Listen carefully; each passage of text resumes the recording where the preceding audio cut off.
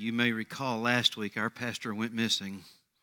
We found him in Kentucky, and we brought him back, and he was able to spend some time with Mom. As I said, we had that plan for a while. It's always good when you can go home and spend time with Mom. Those are cherished days. Well, fathers, it is good to see all of you here this morning. I don't know if there is one in here, but in the first service, I had the opportunity to talk to a young man, and it was his first Father's Day, and the brother was just aglow, sitting there feeding his baby right down there. It was wonderful, but it is special. I had a gentleman on Thursday ask me a question. He goes, Alan, on Mother's Day, man, we roll out the red carpet. We give them flowers and candy and perfume and gift certificates and all that. But man, on Father's Day, we get a roasting. Well, let me tell you, that ain't happening today. Didn't happen in the first service. It's not going to happen today. Today is actually a day of encouragement. I'm going to challenge you and everybody. It's all of us, but men, as we wrap this message up, I have some questions that we need to answer, but we do it in community. So thank you, fathers, for the calling that you have accepted and the job that you do. Where would we be without fatherly figures in our lives? Well, I want to open this message up and mention this truth. I suppose it's true. I don't know of anybody that I have ever encountered, myself included, that wakes up in the morning with a desire that, oh boy, that this day is going to bring me difficulties and hostilities. I simply cannot wait. I've never met anybody that woke up wanting that, okay? However, if you have been with us any length of time in 1 Peter, you realize that because you and I claim the name as a follower of Jesus Christ, that we will sometimes get kickback from the culture. It is quite possible that there will be hostilities that come against us, and that sometimes it can be absolutely miserable. And because of that, Peter gives us some wise instruction. Now, you may be thinking, he says, okay, Alan, I have heard all about the persecution. I have heard about this, and I've heard about that. I think by now that we've got it. But I want you to hang on for a little bit longer, because Peter is building on the what and the why of the persecution, and I am thankful that we would get to that on this Father's Day. So he is encouraging us in the midst of the trials that we face because of our allegiance to Jesus Christ. So with that said, I want to invite you to turn in your Bible to 1 Peter, and we're continuing on in chapter 4. We're going to be in verses 12 through 19, and I would invite those of you that are able, if you would, stand in honor of the reading of God's Word. It's very, very, very applicable for us in 2019. And so this is what Peter tells his readers then and the audience today. He says, beloved. Now notice, he's going to talk about persecution, and yet he opens it up with the word beloved. He's addressing us as beloved. Do not be surprised at the fiery ordeal among you, which comes up on you for your testing, as though some strange thing were happening to you. But to the degree that you share the sufferings of Christ, keep on rejoicing, so that also at the revelation of his glory you may rejoice with exultation. If you are reviled for the name of Christ, you are blessed, because the Spirit of glory and of God rests upon you. Make sure that none of you suffers as a murderer or thief or evildoer or a troublesome meddler. But if anyone suffers as a Christian, he is not to be ashamed, but is to glorify God in his name, in this name. For it is time for judgment to begin with the household of God, and if it begins with us first, what will be the outcome for those who do not obey the gospel of God? And if it is with difficulty that the righteous is saved, what will become of the godless man and the sinner? And then finally in verse 19, therefore those also who suffer according to the will of God shall entrust their soul to a faithful Creator in doing what is right. Let us go before the throne. Father, as you are on your wonderful throne of grace, the throne of mercy, and the throne of love. We thank you for this opportunity to open your word, that we would learn from it. Father, there is much in these verses, Father, that is fitting that we on Father's Day would be here as fathers, potential fathers, future fathers. All of us would learn from this. Father, I ask you that earthly fathers would call upon their heavenly Father in the role that you have given us, and that we would learn from other fathers that are making a go at it, and together we can fulfill that role that you've called us. And Father, for all of us, as we walk in the midst of a culture that is opposed to you, call upon you to help us stand. These instructions give us courage, so that wherever we find ourselves, we proclaim your name with kingdom courage. Father, be with us. Speak through me that I do not speak in error. As always, we give you all the glory and honor. It's in Jesus' name we pray, and all of God's people said, amen. Thank you. Please be seated. You may recall that Peter is writing to believers that are in a Christless culture, that are under the leadership of Christless leaders. And because of that, these believers are facing persecution because they are different. They're not going along with the theme of the day. And when a family member, particularly a parent, would come into a saving knowledge of Jesus Christ, and they would be saved, that family would by necessity change. And then when a believer would go out and promote Jesus Christ in the culture and the community in which they lived, there would be people in the community that would simply be outraged, and they would say all manner of things against the believer and his family. They would make things up. They would bring legal accusations against the believer, and they would brand them, get this, as guilty of hatred toward a civilized society. Sounds just like 2019, doesn't it? The only thing we're doing is dressing it up a little bit prettier and putting some lipstick on it. It is the same junk that is going on. So, ladies and gentlemen, what is Peter telling us? There is a price to pay for following Jesus Christ. And because godly lives in the culture then and there, and the culture here and now, when we go out into the culture by the way that we conduct ourselves, we confront that world by our actions and our attitude, and it is a consciousness that is distasteful for a culture that absolutely despises what we do because we're different. And when you claim the name of Christ as the reason that you're different, you will oftentimes be an offense, and you will be despised. So I want to say it again, ladies and gentlemen, there is a cost to following Christ.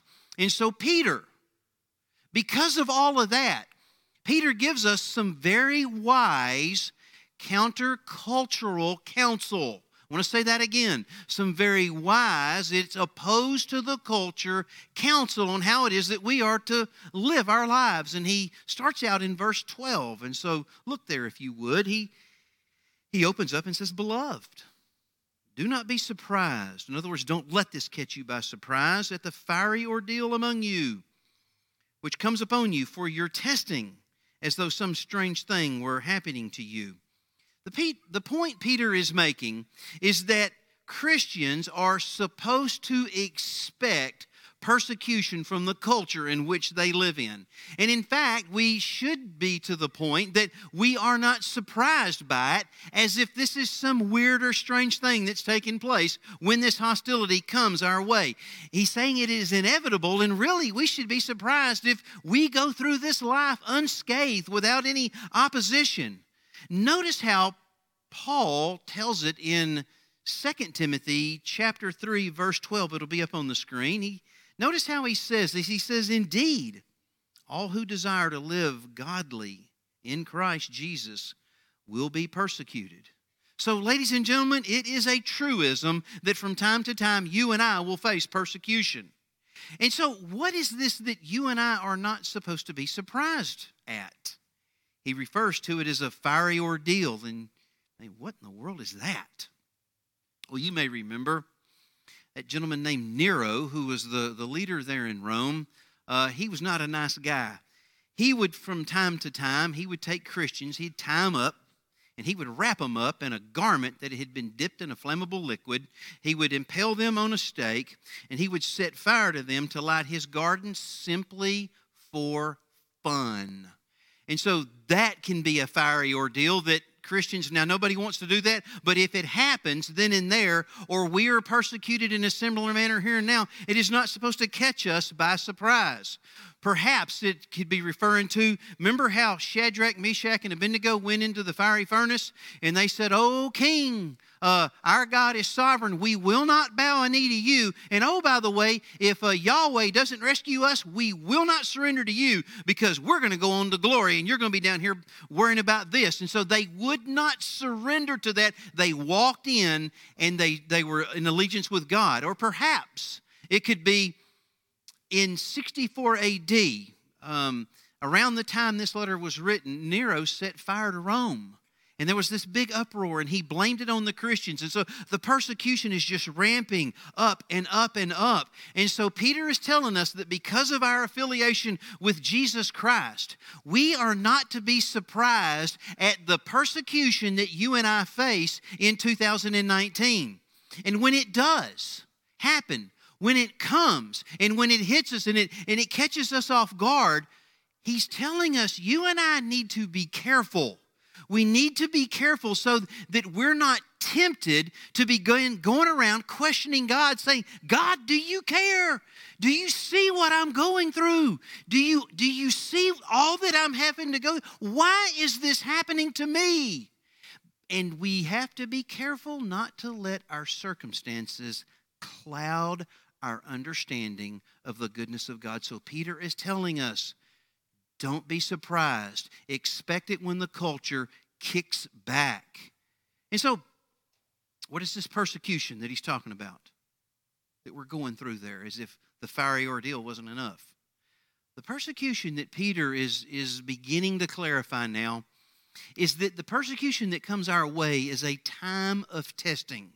That God is allowing there to be a testing of those that claim His name as a validation that our faith would be substantiated, and that when it withstands the test, that means that you and I are the real deal. We are validated as followers of Jesus Christ. And so when you and I are tested in that situation, we sometimes can succumb to the temptation of compromise, that we might cave into the culture. But ladies and gentlemen, when we persevere through, we are proven as genuine, and what the world can see is a Holy Spirit enabled strength that we can stand up. And when the culture then and today sees that we can put up with the mess, and we have a humble attitude, the only thing that they can point to is a sovereign God that is empowering us and enabling us. So in the midst of persecution, we can glorify God in all of that.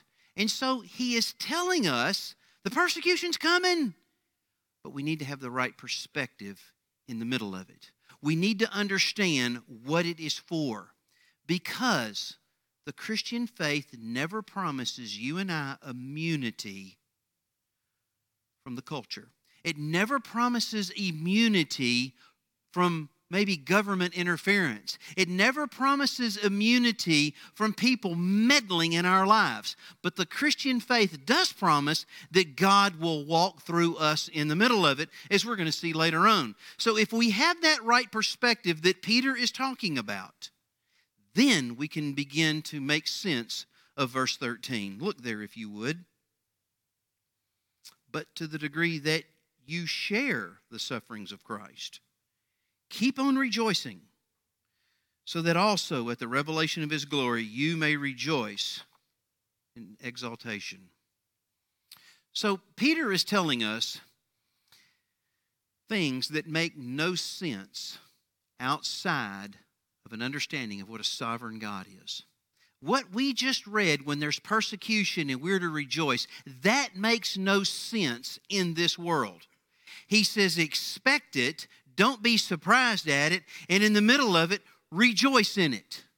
So what are we looking at when we're talking about the sufferings there that he's talking about, the sufferings of Christ that we're to reflect upon? Christ, of course, was perfect in all things. He never sinned. He was God encased in human flesh, and he faced all the temptations that you and I could ever think of and more.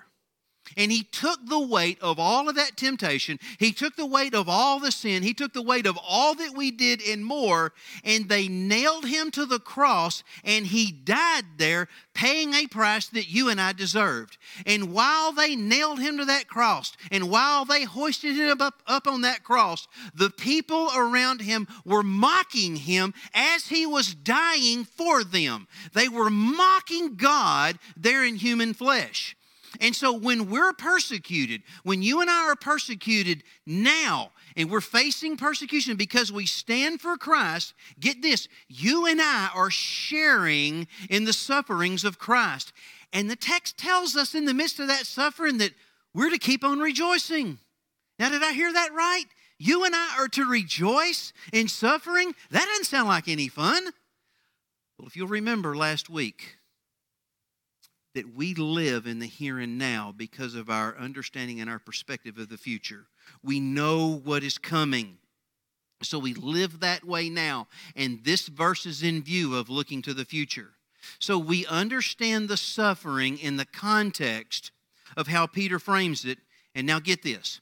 So when Christ is revealed, when he is finally revealed in glory at his return, and we've gone through all this suffering, we've gone through all these trials, we will be able to stand up and at the top of our voice, we will be able to claim to God that every bit of what it is that we went through was worth it because we see Christ for who he is. And I say, oh God, thank you for counting me worthy to suffer on account of him, to bring him glory so that I could be a witness for him. Thank you. If I had to do it all over again, I would. And that is what we're saying here when we are to rejoice. So right now, Jesus is glorified in heaven.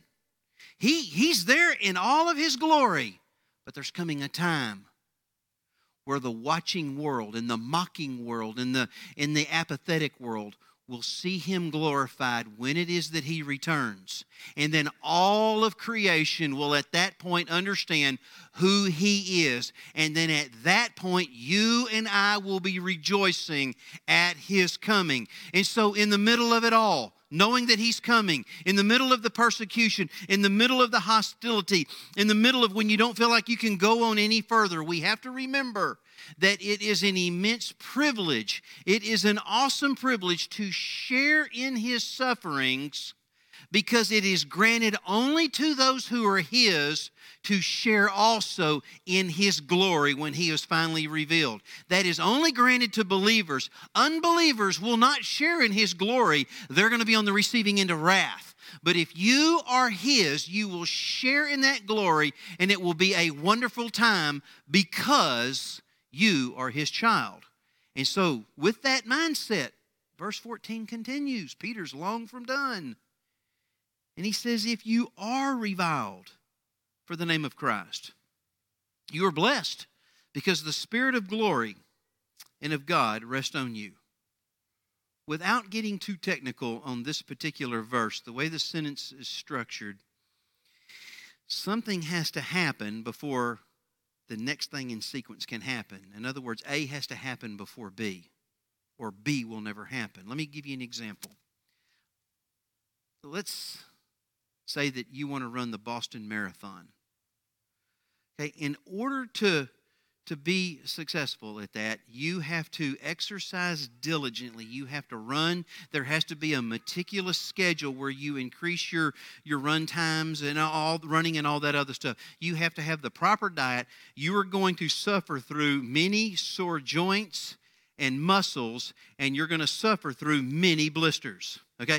All of that has to happen. We have to go through all of that. If you don't do that, if you don't suffer through those things, you will never be able to complete the race, and you will never be able to win the prize. So you have to go through that before you can ever make it. And so we have to go through that or we will not make it. So what this conditional clause is telling us is that you and I must endure the suffering for what? Because we are privileged so that the glory of God and the Spirit of God rests upon us. And so in the midst of it all, ladies and gentlemen, when you want to go in your backyard and scream and you don't feel like you can hold your head up anymore and you feel like you're at wit's end and you can take it no longer, we have to realize that it is the sovereign of the universe. It is the glory of God that is sustaining you and carrying you in a special way. Left up to yourself, you won't make it. Left up to yourself, you can't deal with this world as a believer in Jesus Christ the way God wants you to. We have to go in the power of God. And it is the same Holy Spirit that raised Jesus from the grave, Romans 8:11, that rests upon you in the midst of it all. And so it doesn't matter what the world throws your way. It doesn't matter what a devil from the deepest pit of hell comes at you. He cannot ultimately harm you because the Holy Spirit of God rests upon you. And ladies and gentlemen, that's where I want to be. I don't want to be anywhere else. And so that is where we are as a child of God when we're going through the midst of it. You know, the first thing I want to do is bellyache, whine, and complain daily. I've got to get over myself. I have to learn. Oh, my Lord, when I was reading the text, I was begging for forgiveness because I sure don't have this figured out, okay? I am learning, so please walk with me in that. But ladies and gentlemen, if you and I are hitting it on all 8 cylinders, and we're doing that, Peter gives us a warning. Don't get a little too infatuated with yourself. He warns us in verse 15. He says, make sure that none of you suffers as a murderer or thief or evildoer or a troublesome meddler. He's saying that as a believer, that we should never bring suffering upon ourselves because of our sin. There's no glory when we are guilty. So we are to keep our lives aligned with the things of God. And so he tells us not to be a murderer, which is the unlawful taking of an innocent life. And you say, well, praise the Lord, there's something in there that's not talking about me. Don't be too quick. Look in 1 John 3:15 up on the screen. He tells us there, everyone who hates his brother. Oh, we're talking about a heart issue here, okay? We got to check that. Who hates his brother is a murderer. And you know that no murderer has eternal life abiding in him. Ouch. So if you've got a mad-on to the point of maybe hate, I know that's a harsh word, that is why we're supposed to get our hearts right before we sit at the Lord's table. He doesn't want that in our hearts. That's why we give that over to him and ask him to close that door so that emotion wouldn't come back. So a murderer, well, what about a thief? You may say, well, I've never stolen anything in my life. Well, what if we were to take a magnifying glass, and I'm going to go ahead and say this, don't throw anything at me, to the last 20 years of your tax returns. Oh, did you ever round the edges off anything? Just a little bit. You know, the government doesn't need all that stuff. I mean, they're going to waste it on stuff I don't want them to spend it on. Well, remember Jesus said in Matthew 22:21 that we are to render unto Caesar what belongs to him, which means that we are to give to the government what is due. And if we aren't honest there, that is stealing. What if we ever stolen someone's character, their reputation? We sometimes do that. And then let's not forget the one who deliberately does wrong. And then let's not forget the one who meddles in other people's businesses. And you say, okay, Alan, I've got it. I understand fully what you're talking about. If you do you see what I'm talking about and what Peter is talking about and all the other biblical writers are writing about? There is no escape clause to living the Christian life. You don't live the Christian life with the intentionality that you're going to punt or the intentionality that you're just going to give the ball away, that you're going to fumble. There is no escape clause for living the Christian life. And when we're living the Christian life, Peter goes on to clarify the suffering that you and I can face there in verse 16. Notice how he says it. He says, but if anyone suffers as a Christian, He is not to be ashamed, but is to glorify God in this name. If you and I are out in town and we are representing Christ and we're not stirring up any trouble, not causing any trouble, and you and I suffer because of representing Christ in this community, there is no shame in that.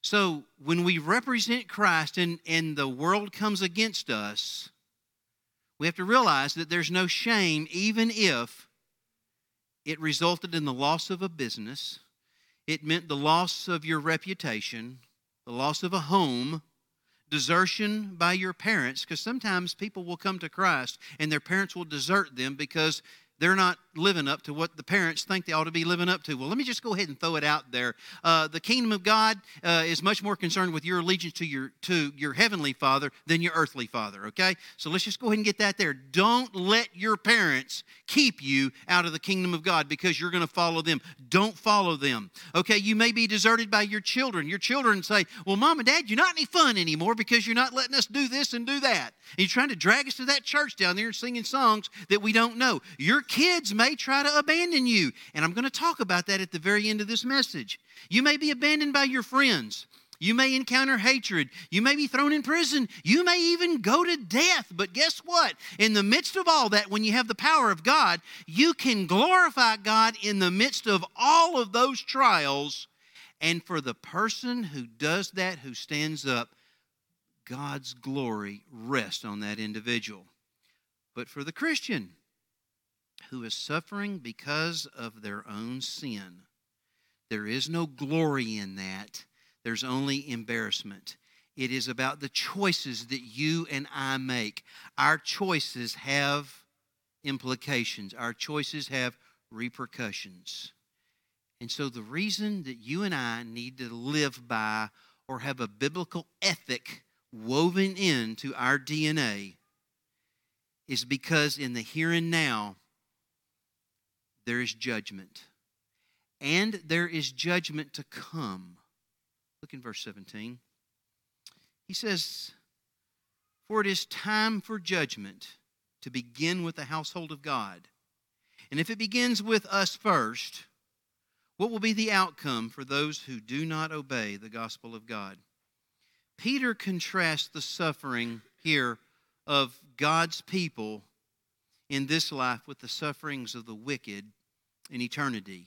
So the suffering as a believer in the today and the suffering of the ones who reject Christ in eternity. And he says there is an immense difference in the severity of the suffering and the duration of the suffering.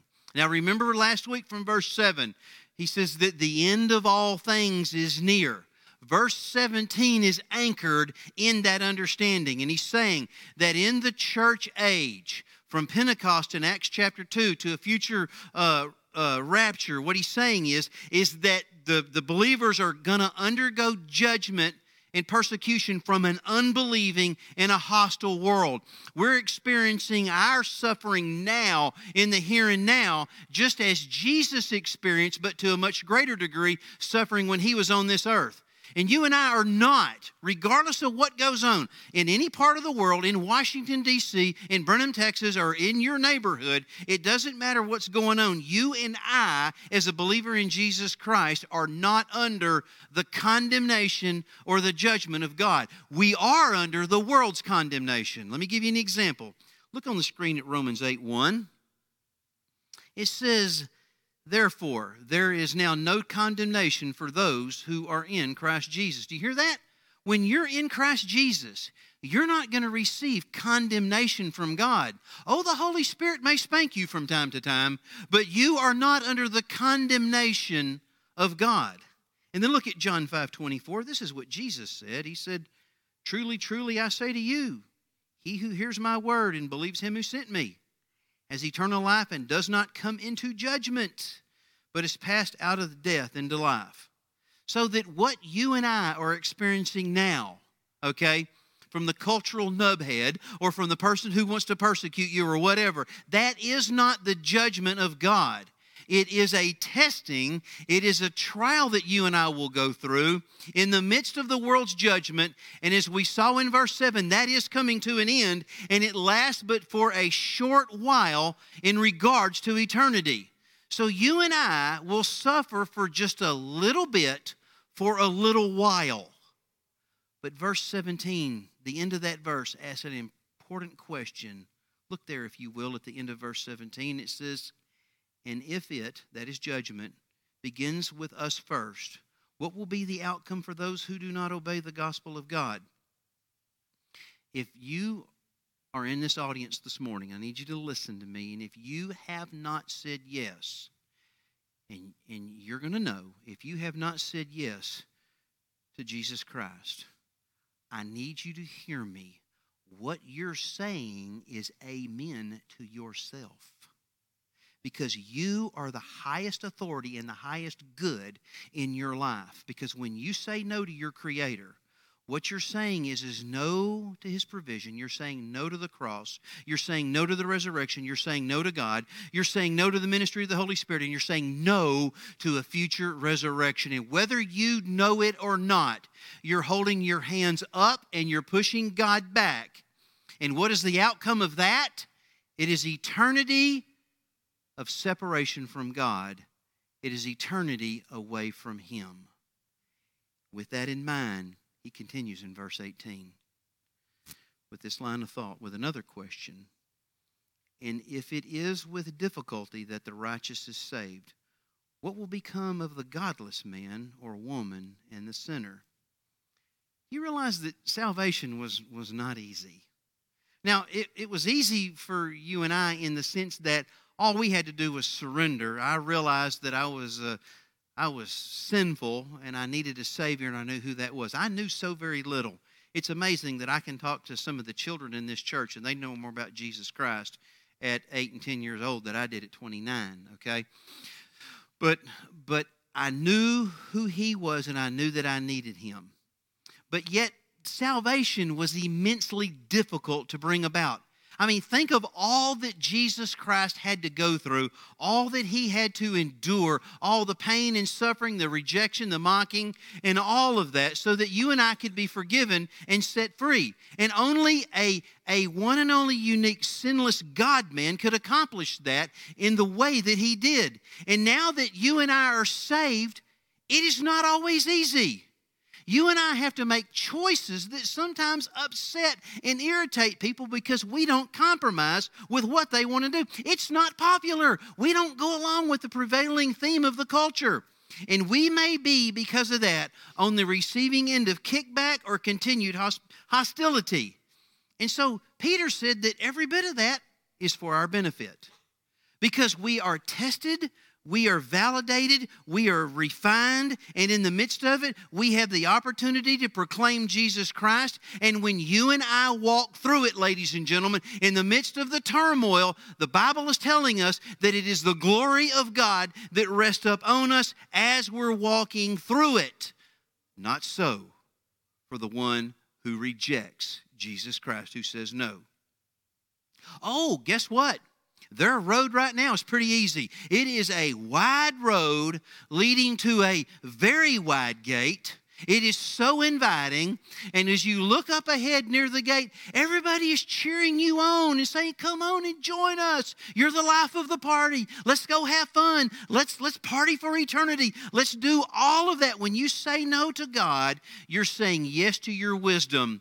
And ladies and gentlemen, you don't need that. And so when you go through that, and the world's inviting you, you're going to go, if you continue down that road, when you get through the gate saying no to Jesus for the last time, notice how I'm phrasing it. When you say no to Him for the last time, you're going to go over the edge into the abyss, and you don't need that, and you really don't want that.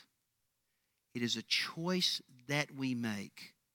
And so for us today who endure the suffering, the persecution, the hardship, and all of that, those difficulties, as unfun as they are, Peter's telling us we need to see them is that they are validating us, refining us, and getting us ready to spend eternity with God. The choice is yours. All you have to do is come with the empty hands of faith, and He'll take you just as you are, but He won't leave you just as you are. And then finally, Peter tells us in verse 19, therefore those also who suffer according to the will of God shall entrust their souls to a faithful Creator in doing what is right.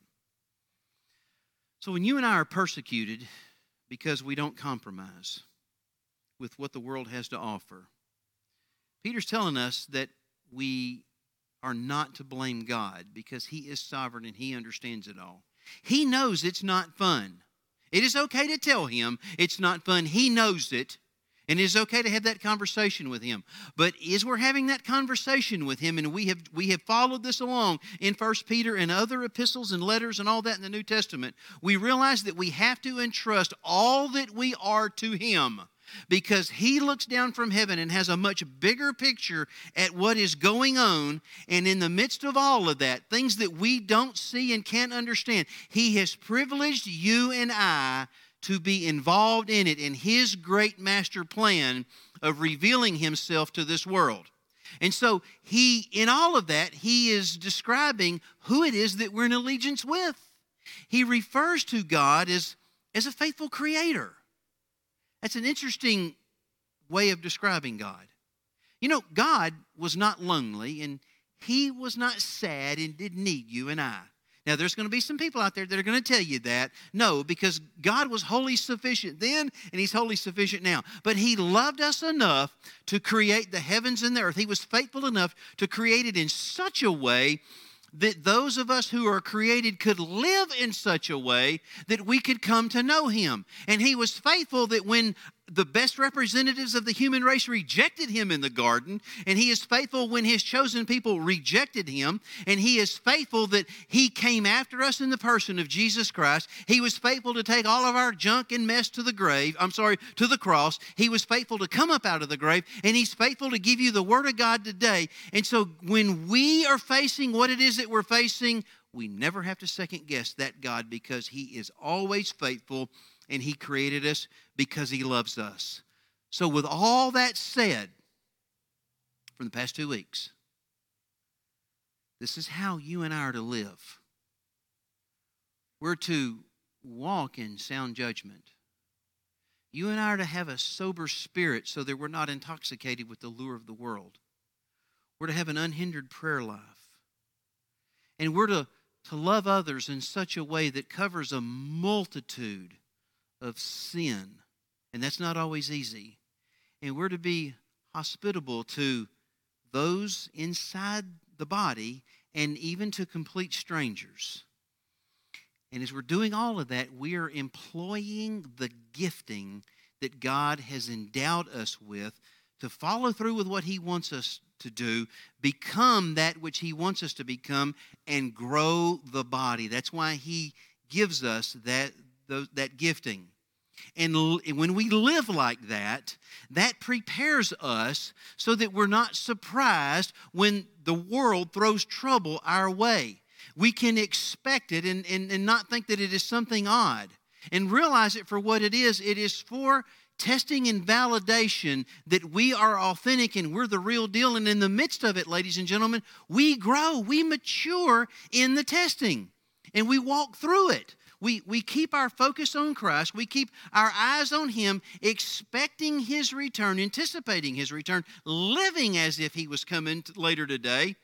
And then when we see Him glorified, we rejoice in His coming back, looking back that we had to walk through all this suffering, but we rejoice and we look back and say, oh God, thank You that You included me in that. And the only way that I could have ever made it is because I walked in the light and submission to Your Holy Spirit. And I'm praising God all the way. And a life that has that mindset, that has its DNA on display every day, it keeps your heart and your body and your mouth and your tongue and your actions. It keeps everything in alignment with the kingdom, and we don't surrender to the cravings of the world, and we don't embarrass ourselves. And when we do that, we glorify His name in all that it is that we do. We endure hardships, but for a little while, because it's coming to an end. And then we find our final rest in Him. And the reason that we can do that is because you entrusted your soul to Him.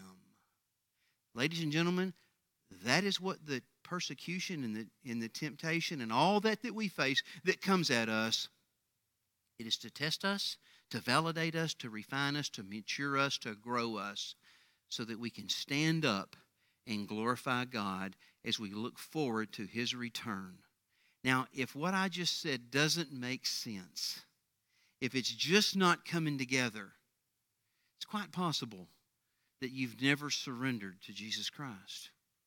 Last week I said your day could start today. And if that describes you, if you have not made that decision, fathers, if you have not accepted Jesus Christ, please don't leave today without your family knowing that you have committed yourself and your family to Christ. That is the greatest Father's Day gift that I could think of, that you would surrender to Him on this day. And so if it doesn't make sense to perhaps a mother or a teenager or somebody, please don't leave here today without the Lord in your life. Well, it is Father's Day. Would you show that image, Carol? It is Father's Day. And as I said, I am thankful for my father and the fatherly influences that were in my life. They were many. And today is a day that we want to encourage men. We want you to know, fathers, that we stand with you, we care about you, we love you, and we want to do this together. We want to work together so that we are doing what we can do to shepherd our families and raise our children in the training and instruction of the Lord. But we need each other in order to do it. I want to share something with you, and I have permission to share this statistic. You realize that we have the JAM ministry that's going on, and there's 160 plus kids that come from all over the community at Krause Elementary, and it is wonderful. It is incredible. Only God could pull that off. And in the build-up to that, we have missionary counselors that are sitting over there that you were introduced to a few weeks ago. And we also have what's called a protege or a protege. And they assist the missionary counselors and the leaders in loving on the kids. Now, these young men and young women are between the ages of 13 and 16. They could be off doing something else. They could be running the roads, getting a suntan, hanging out at the aquatic center, doing all myriad of things. But these young men and young women have chosen to be involved in ministry to where they would be mentored and that they would mentor children that are younger than them. Some of them are repeating this each year because they want to be in this environment. So this is an honorable choice that they have made. Well, when they come in, we have to interview them. We have to find out, the one those that God wants us to utilize. And so we interviewed 32 of these young men and young women between the ages of 13 and 16. And I want to read one of the questions that we asked them. It's really a two-part question. It says, can you think of a person in your life who is a good leader? And you would name that person, and you would have to say, why are they a good leader? So we interviewed 32 of these young men and young women between 13 and 16. Only 3 listed a father. 29 listed somebody else other than a father or their father. And so these young men and young women are coming into this environment saying, rain on us the things of Jesus Christ so that we can teach other kids. And we have these young men and young women that are looking for a fatherly figure, and they were not able to name that. So men, this is not a roasting service. Please understand this. What this is, it is recognition of where the world is at. And so we can start today by encouraging one another, walking with one another. And if you're saying, I don't know what I'm doing, well, you know what? There's going to be somebody else that's going to say that. And the only way that we can learn is if we will get over ourselves and humble ourselves and walk with other men and other couples to encourage us so we can learn how to do this together. And ladies and gentlemen, it takes opening this thing. It's called the Bible. And we learn the truths that are encased in it, and we do that together. And so, fathers, future fathers, those who want to be fathers, grandfathers, stepfathers, mentors, men, those that God has called you to shepherd and pour into and love. Make this Father's Day the day you say, you know what? I've messed it up. I'm still going to mess it up, but today I dedicate it that I am going to be a fatherly figure to those that God has surrounded me with. And I'm not going to go alone. I'm going to do it with the other men. And I will listen to counsel from godly women on how to do it. It's okay, men, to get wise counsel from wise ladies on how to be a godly father. It is okay. Don't let pride get in the way. So that men, we lead out. And we begin to change inside the church, and we begin to change in the culture. You know, revival started because a bunch of people got together and prayed in the Northeast years ago. Revival in this community could start out if the fathers would get together and father accordingly. So as the altar comes open, perhaps you want to pray as a father or pray for your father. Perhaps you don't know the ultimate Father, which is God the Father. Maybe there's things you just need to let go of. Well, this altar is open. Tim and I will be here and others will be here to pray with you and encourage you and love on you, walk with you and help you. So fathers, I want to say to you, Happy Father's Day. And I want to say that this church stands ready to love you and encourage you. And during this time of prayer, I would ask you to pray for the fathers, that they would lead out well. Would you please stand? Oh God, our Heavenly Father, the task of being an earthly father is not easy. It's not simple. Sometimes it's very unappreciated. It gets little recognition. It's difficult. We mess it up. But that's what you have called us to. And Father, help us love on and encourage the earthly fathers that are here so that perhaps instead of 3 out of 32 saying that their father is the influential leader, that number would go up.